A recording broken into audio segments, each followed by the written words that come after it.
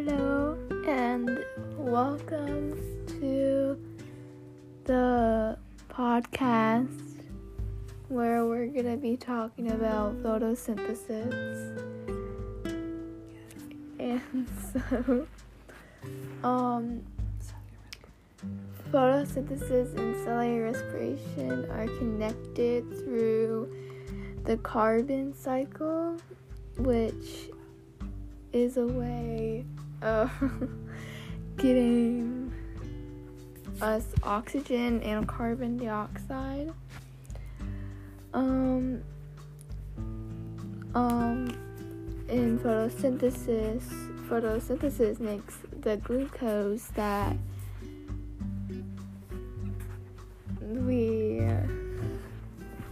we use in cellular respiration to make ATP. But the glucose is then turned back into carbon dioxide, which is used in photosynthesis, and then water is broken down to form oxygen, and then oxygen is combined again with hydrogen to form water again. While photosynthesis requires carbon dioxide, it releases oxygen.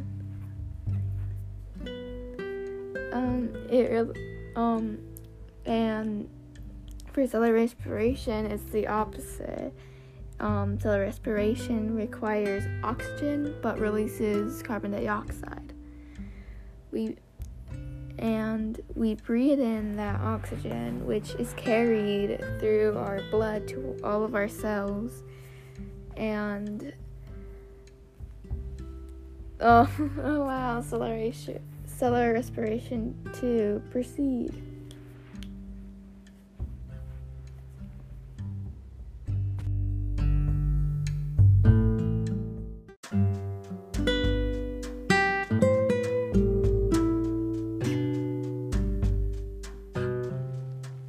Hello everyone and welcome back to the podcast. I'm Tessa and today I have a guest. Gretchen, also known as Mom. Go ahead, Tessa. Let me hear about photosynthesis and cellular respiration. I want to hear more about it. So, photosynthesis and cellular respiration are connected during the carbon cycle. Photosynthesis makes the glucose that is used in cellular respiration to make ATP. The glucose is turned back into carbon dioxide, which is going to be used in photosynthesis. And while the water is being broken down to form oxygen during photosynthesis and cellular respiration, oxygen is combined with hydrogen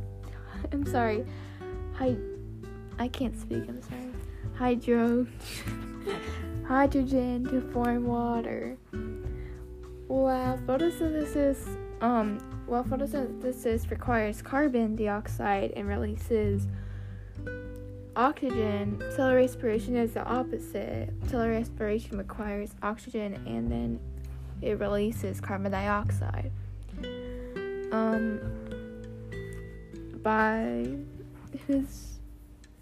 So we breathe in that oxygen, which is then carried to our blood and then is carried to all of our cells.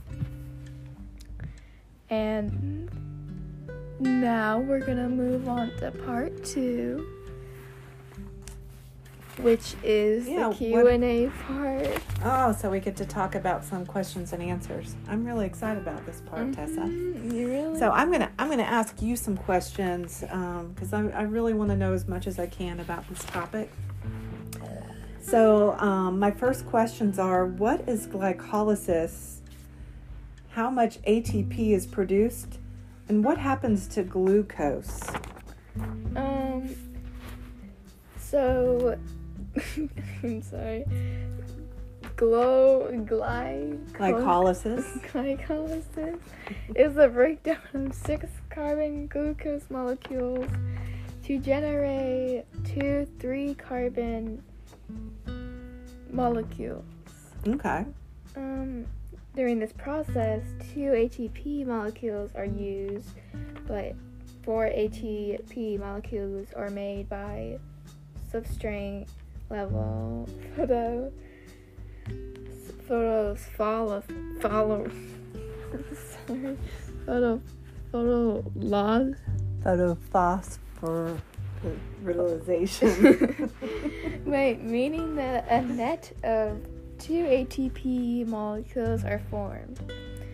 The electrons from the glucose are transferred into 2 NAD molecules. Okay. Next question.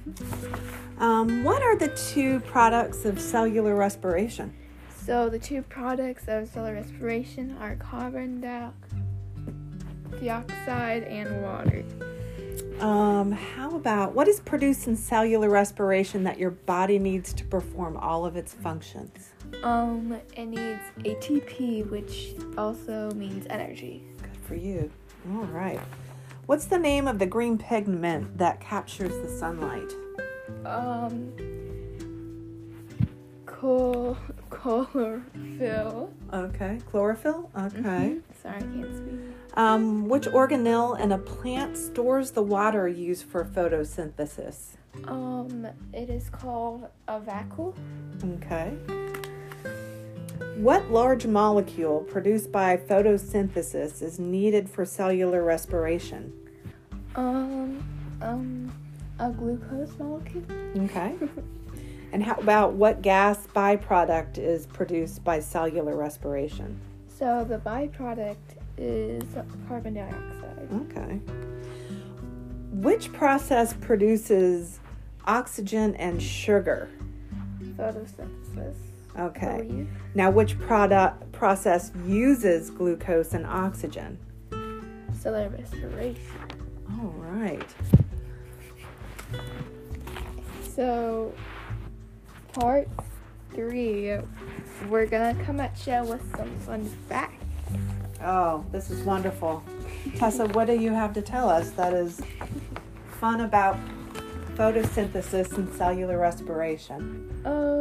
That plants aren't the only organisms that perform photosynthesis. I know. So organisms that use light for the energy needed to make their own food are called producers. In contrast, consumers are creatures that eat producers to get energy. Plants are best known producers. Algae, cyanobacteria, and some protists also make sugar via photosynthesis. Okay. So, what else is there?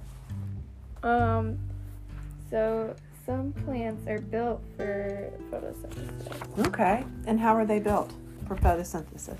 So plants have made up their entire structure to be built to support the process. The plant's roots are designed to absorb water, which then is transported to a special vascular tissue called exosome. So it'll be available in photosynthesis, stem, and plants, or stem and leaves. Next fun fact. Okay. Is that photosynthesis makes the plant livable. Okay. The planet? The plant. Oh, it says planet. Yeah. So what does photosynthesis do for the planet? Wait. The planet Earth. Oh. I thought it said plant. Wait.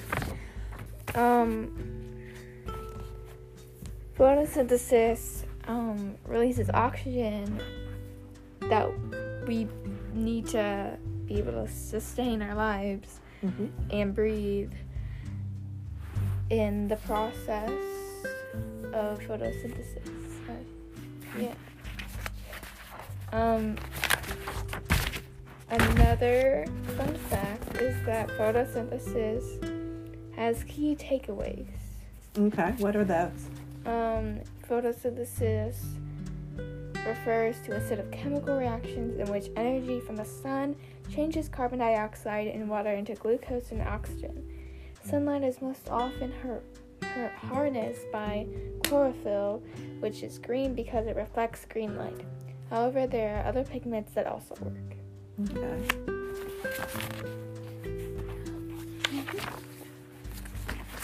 Okay, so photosynthesis may be the most important chemical reaction on the planet because it releases oxygen and traps carbon.